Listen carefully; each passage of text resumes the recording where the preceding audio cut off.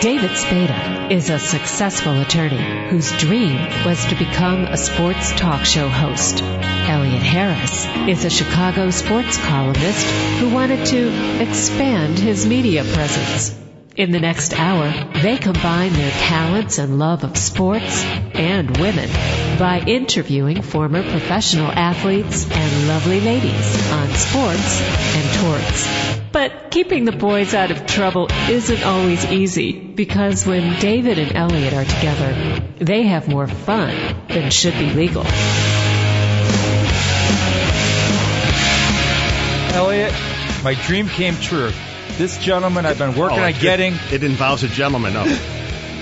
I'm married. It's got to involve a gentleman. Okay. Oh, that doesn't sound good either. Wait a second. But I've been working on getting Jim Brown, for when we had the old show, Sports and Torts, 2 years ago. And every time I thought we would get him, it just would fall off. But very elusive. Sometimes dreams do come true. Best running back in the history of professional football. Sorry, Walter Payton fans. Or Gale. Or anybody else out there. Emmitt Smith, Barry Sanders, people like that. I think anybody that had a chance to see Jim Brown in his prime would say head and shoulders above everybody else. O.J. Simpson was phenomenal. Gale Sayers, tremendous. Walter Payton, a remarkable career. But third down and 3 yards to go, and I'm going to hand the ball off to somebody. I'll hand it off to Jim Brown, and I know he'll get me at least 3.5. And we got almost 30 minutes of him talking to us earlier this week, so let's go right to the interview. On the phone, we've got the greatest player in NFL history. I'm going to come out and say it because I know it's true. I've talked to former contemporaries of his, and they said there was no guy tougher. The guy would run over you. He was unstoppable. He actually retired at the peak of his game. NFL Hall of Famer Jim Brown. How you doing, Mr. Brown? I'm doing fine, guys. How are you guys today? Good. So you went to Syracuse in college. From what I remember, you played not only football, but you were in lacrosse or rugby too? Yes, I played lacrosse. Loved the game. Great game. And we had a very successful team there. Who were your teammates with Syracuse back then? Well, Roy Simmons was probably the most known player teammate. He was an All-American. He later became coach, won about 3 championships. His father was a great coach. And of course, Jim Ridlon, who played football with me, he was also a great lacrosse player. So those 2 guys were guys that most of the general public would know about. They're both great guys and also great players. What made you choose Syracuse? Well, I had a mentor, Kenny Malloy, Judge Malloy, from Manhasset. He was an alumnus of Syracuse. He took an interest in all the kids at Manhasset. He helped a lot of us tremendously. And he wanted me to go to his alma mater and made arrangements for the people in the city to pay my way and send me there on trial. And it was a fiasco in the beginning, but finally it worked out. And it wasn't because of him that it was a fiasco, but I don't think Syracuse wanted me at the time. But since he wanted me to go there, they followed through. And I really had to prove myself over about 5 times. And finally, we came to grips with each other, and now I'm a real good alumni of Syracuse. Why did Syracuse want you at the time? Well, I mean, you really have to ask them. I just wasn't one of their choices. At least some of the coaches there. Probably the head coach didn't. Was that Schwartzwalder, Ben Schwartzwalder? Yeah, Ben was a different kind of guy. They had another African-American there by the name of Aveda Stone, who was a quarterback, left them and went to Canada and played pro ball. And I think there was a lot of resentment, and they felt we had something in common, being of the same color. I didn't know the guy. And they had problems with, I guess, having African-American players there that are independent individuals. And I was ended up being the only African-American player on the team. But you also play basketball. There was a lot of those things that I don't really like to talk about because, the school is a good school now. They've made amends for all those things, and the football team is on the rise right now. And you play basketball at Syracuse also? Yeah, I played basketball, ran track. You weren't too shabby at basketball. I see you average 11 points a game as a junior. Well, I love all sports, and I tried to play as many as I could. But mainly at Syracuse, football and lacrosse were my two real sports. Lacrosse was a game of love because the coach was a great coach, and his son and I were really good friends. We're friends today, and we went undefeated in our senior year, which is really kind of good. And it's a great game that has a Native American background. It was created by the Native Americans and used to be Canada's national sport. And a lot of people never knew that. Now it's, I think, the fastest growing sport in this country. I was going to say it's taken a while. Is there a reason lacrosse, it used to be the eastern seaboard for the most part and a little bit in the southeast, and now there's some in the Midwest. But professional lacrosse has had difficulty catching on. Well, actually, I have a small ownership in the Long Island Lizards. It just occurred, and I'll be going back next week to another one of their games. I was there 2 weeks ago in New York, Hofstra College, and it was a great experience, to be with those youngsters and to see them play, and they won, thank goodness, scored 20 goals. Thanks.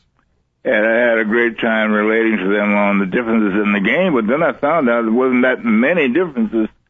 Could you the still... stick is the same length, it's 42 inches is as short as you can have it. The pockets, the requirements are the same. And as I tell a lot of people, there's not too many different things that you can do in sports. And so as I watched the game, it brought back a lot of memories because it's really the same game. Are you suit up for any games? Yeah, well, are you going to suit up with me? If I had the chance to play lacrosse with you, I would. Well, we'll get rid of that conversation. But I think there was more money in professional football than professional lacrosse when you went into the NFL. Well, there was no money in, I don't think there was any professional lacrosse at the time.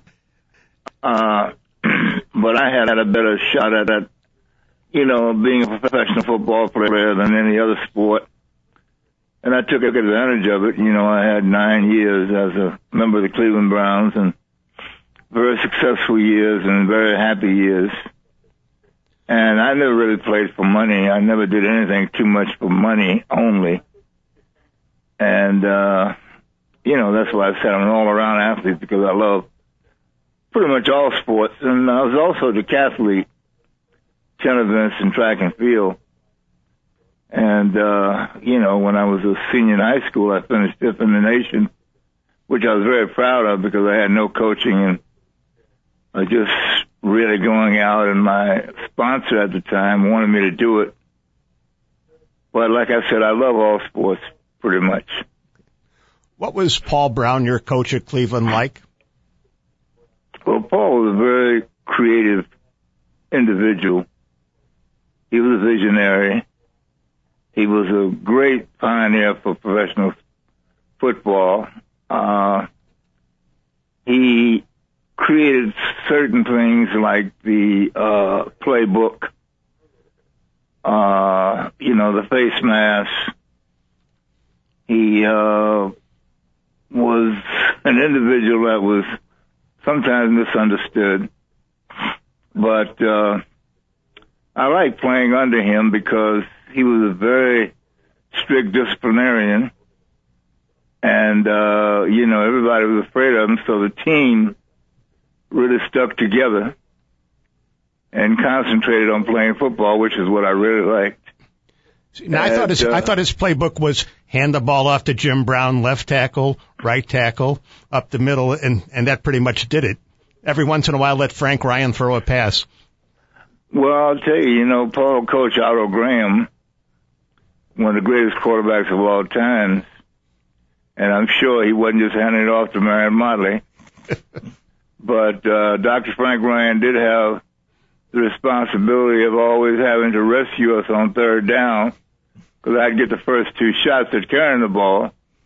So I give him a lot of credit as a quarterback to take that responsibility. But Paul relied on me a lot, and I loved it, playing for the Browns because of that. I wanted the ball, and I got it enough to be, a very successful running back. When we talk to former baseball players and they ask them who the greatest player of all time was, most say May, some say Mantle, but when we ask former football players, every single one of them says Jim Brown. How does that make you feel? Well, let me be very honest with you. I don't live my life based upon trophies,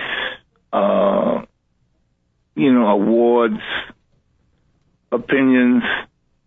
I respect a lot of opinions. I have my own. And, when your teammates or your opposing players feel that you are a great, competitor, that's a good compliment. That's a solid compliment, because they usually won't tell anything that they don't say anything that they don't believe. So I can take that, accept that compliment to a certain degree, but I usually know what I can do, what I can't do, and I usually know how I've performed, and that's, I'm my greatest critic, and I don't think anyone has ever heard me say that I'm the best at anything, because I think it's something that we shouldn't try to judge ourselves as, because there are too many variables in a team sport. If it was boxing or something, it would be different, but in team sports, you depend upon each other. And like LeBron James has proven himself to be a great team player, and I love him for it, because people overlook the greatness of a team player, Magic Johnson, Larry Bird, Bill Russell, these type of individuals are the ones that I like, because they understand team sports and how important the last guy on your team is, because he might be the difference in winning and losing. Now, was the 64 Browns team that won the championship, was that the best team you were ever on? Football team? Yes, sir. Yes, it was. We had a good team. And as I was saying earlier, everybody participated in that 64 game. We beat the Baltimore Colts. And they were like a Hall of Fame team. They had many Hall of Famers on the team. And then the great Johnny Unitas was the quarterback, and Raymond Berry was there, John Mackey was there, Big Daddy Lipscomb was there. It was an unbelievable team, and we beat them, I think, 27-0. I think they were favored by 3 touchdowns. And we had individuals that did their job tremendously, and we were able to shut them out. And once again, the offense got all the credit, but the defense didn't allow them to score a point. It just goes to show you that sometimes, the media or public opinion isn't always what we see as players, and we have a great appreciation for contribution of others that, a lot of times the general public won't even see. I talked to Sam Huff last year, and he said one of his favorite moments in sports was being able to stop you, and he's got a picture of that in his office, him tackling you. Do you remember that tackle? Well, no, I don't remember that tackle. I would be a big liar, because I'm not looking at the picture, first of all. He remembers that, though, vividly. He must not have made very many on you. No, Sam made a lot of tackles. Sam was a great middle linebacker for the Giants, very smart, good friend of mine, good advocate for professional football, and played on some really great Giant teams. He was a leader on those teams, and I always had great respect for him and great respect for his abilities. Did you ever wish you were playing defense? I don't do a lot of wishing. You know? Did you ever think about it? Well, I did play defense in college. You know, I was a defensive halfback in college. And all throughout my athletic career, I played defense. But as a pro, you know, we played one way. And that was good enough for me because, you know, in professional football, you have to really concentrate.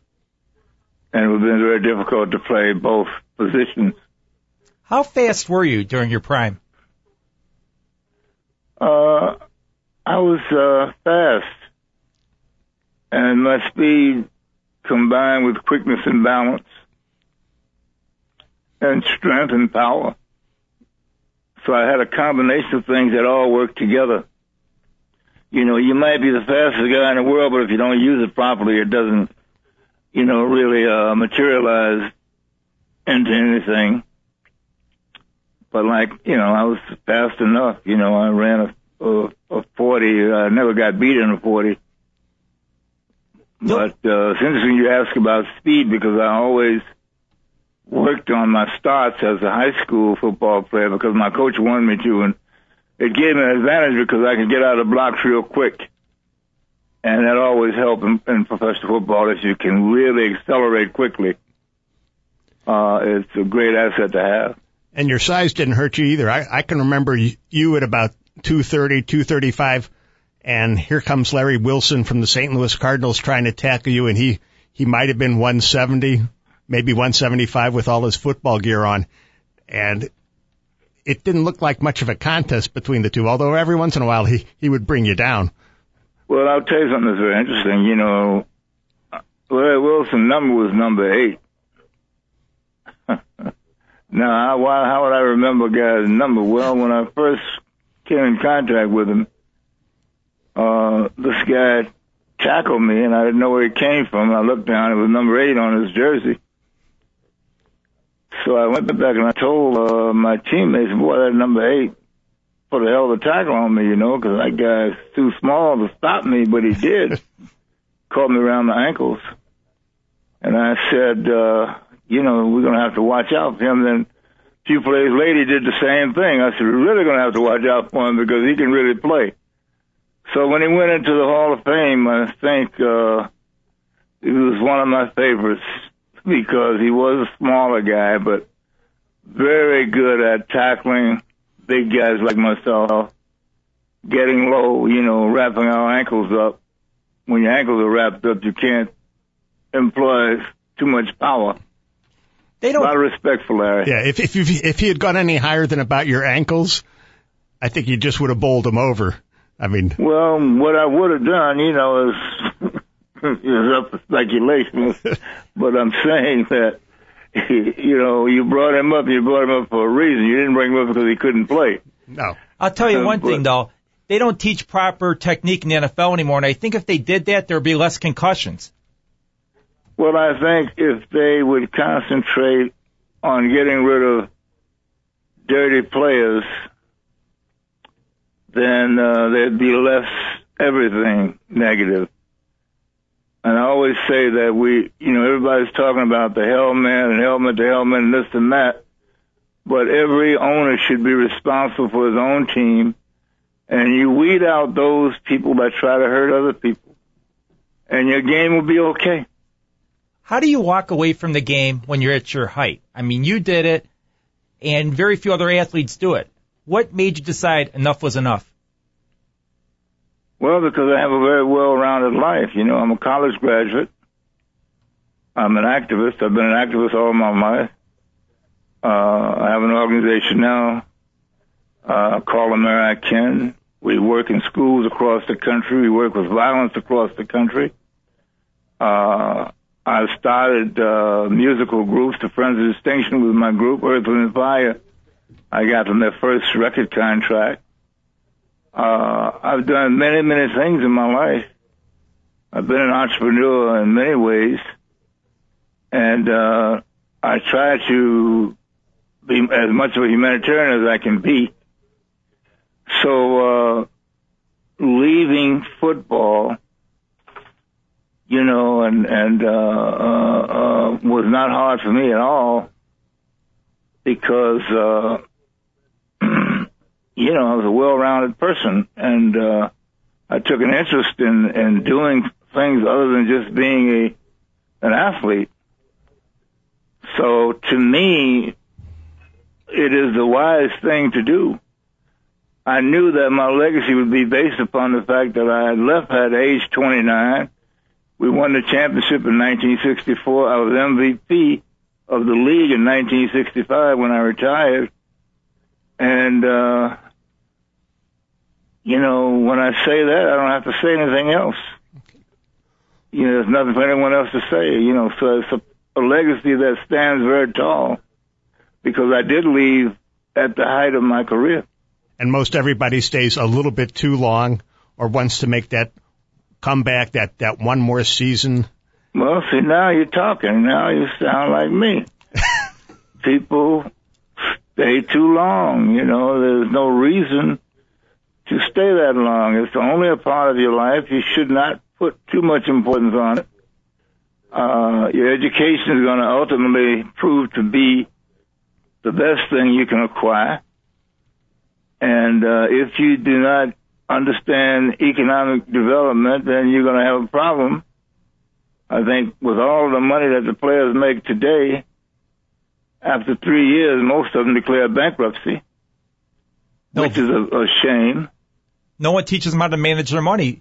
Very few, like you said, players are successful after they retire because, again, they can't manage their money. But one who I know has been extremely successful in contemporary years, Gale Sayers, I mean, he's a multi-millionaire because he knew how to handle his money. Well, Gale is a dear friend of mine and a wonderful human being and he's a very smart young man. I love him, and I'm glad you brought him up because I have nothing but respect for him. And you're absolutely right. You know, you have to manage your money, especially if you make a lot, because the more you make, the more trouble you can get into. And the one thing that will always be a major problem is taxes, because in your financial planning, you have to take taxes into consideration very strongly. And if it's not in your plan properly, it can backfire on you later. And once you're in trouble with the IRS, you're really in trouble. So regardless how much money you make, you have to really manage it properly and consider your taxes, and any kind of deferred payments have to be allowable, and you have to be very careful with your investments and so forth and so on. So, you know, you're absolutely right. Very few players manage their money correctly. And then very few agents can really tell players the truth, because players will fire an agent if he's not just talking about making more money. And in order to really be successful, you've got to live off an allowance. I mean, it has to be, you know, each year you have to decide what it is that you can live off of, pay the proper taxes, and have the balance that you need. So when people make a lot of money, or players make a lot of money, they think they can just spend a lot of it. But if you throw the plan out of whack, then you have a problem with the Internal Revenue Services. And that's like the kiss of death. What said to you that after football I should go into acting? An opportunity that knocked on my door. I was offered a part in a movie because I was a football player and had some notoriety. And after I did that part, I decided to get an agent, Phil Gersh, a great agent, and he got me a part in A Dirty Dozen, which was a tremendous hit. And I got good reviews. So, high-profile profession, it plays a lot of money. Why not? I tried it and had an opportunity to break down a few doors, break down some taboos, and I had a lovely acting career. You got to star in a movie with Raquel Welch and Burt Reynolds, 100 Rifles. What was that like? Well, it was quite an experience because it was the first time that an African-American male had a major love scene with a Caucasian female. There's a lot made of that. Raquel and I didn't make a lot of it, but at the time it was like breaking down doors. And I enjoyed it, because I felt not only was I making money and I had a chance to do something different, I could probably open up opportunities for people that deserve opportunities. And so I looked at it that way and did some meaningful film. Who was your favorite actor to work with or actress? My favorite actor, I think, was Al Pacino.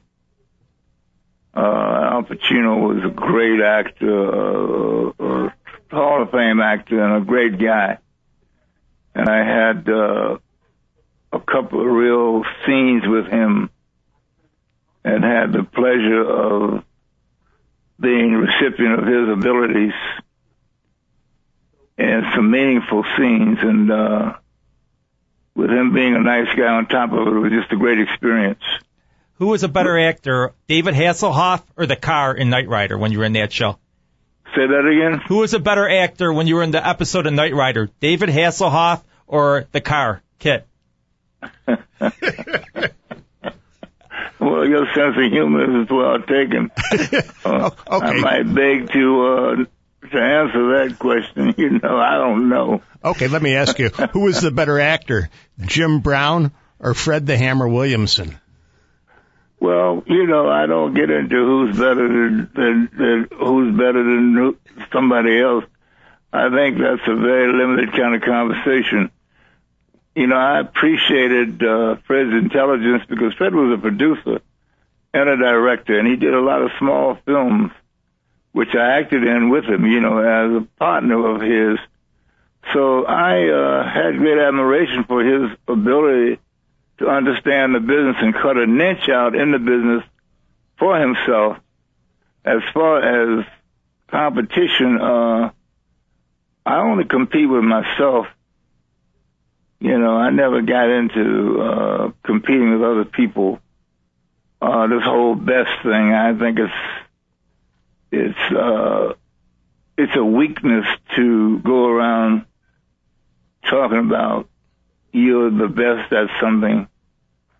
Your performance speaks for itself. Your actions speak for themselves. And if you're comfortable with yourself, you don't have to really get into who is the best. Are you back in the Browns organization, or you still have some issues with them? That's a very interesting question. John Wooten, my teammate, contacted me, and Leroy Kelly is going to be inducted in their Ring of Fame. And John really wanted me to come back and be a part of our family, which is the players' family. We're Browns regardless. And I said, John, for Ernie, who did all the blocking for me, just like we did for Gene Hickerson when he got inducted to the Hall of Fame, Leroy Kelly, Bobby Mitchell, and myself went back to show our respect and love for him. So I'm going to go back and show my respect for Ernie Green and show him and his family and the fans that I have great appreciation for the blocking that he did. And he didn't get a lot of credit for it, so we can call attention to this man being recognized. It's worth it to go back and do that for me, so I'm going to do that. And, that doesn't have anything to do with being on the ins or on the outs, because I'm a Cleveland Brown and he is a teammate. And ultimately, it is your teammates that come first. So that will be at least a breakthrough to some degree. That was legendary Cleveland Brown, Jim Brown. One of a kind. A remarkable individual. Interesting life. We're going to take a short break, and when we come back, we're going to get to an interview you did with. Speaking legendary life, softball great Jenny Finch. Stay tuned.